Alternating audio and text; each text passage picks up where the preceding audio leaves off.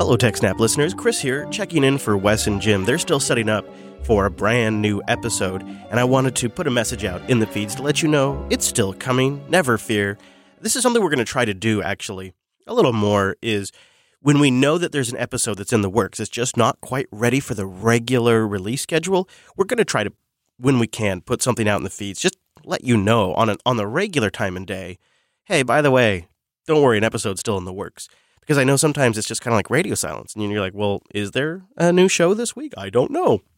And now that we're not live as much, it's a little harder to tell. So this is something I wanted to kind of try to do from time to time. So that way you knew what to expect. So Jim and Wes are still working on the new reformatted TechSnap, which I'm excited about. But of course, it's early days still. They have lots of things to still figure out. So we wanted to give them a little time.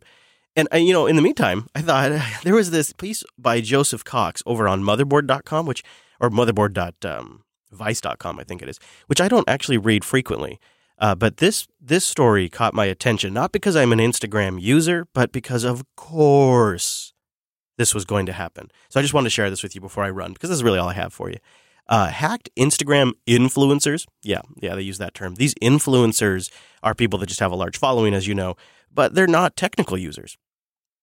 So when they have technical problems, especially with Instagram, which is how they make their money, what are they supposed to do?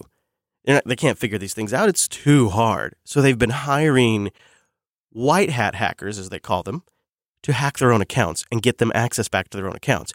And this is a huge problem because these accounts are often targeted by scammers, because if you can take over that account, you can influence a large amount of people.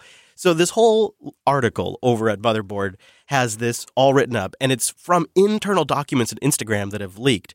And one account had 41,000 followers, and her email had been taken over, her online banking, and of course her Instagram account. This is a 24-year-old Californian, it says here. What is she expected to do? What does she expect to do if she's not a computer expert? Well, she hires up a white hat hacker, which doesn't always go well. And so Instagram is trying to figure out how to deal with this.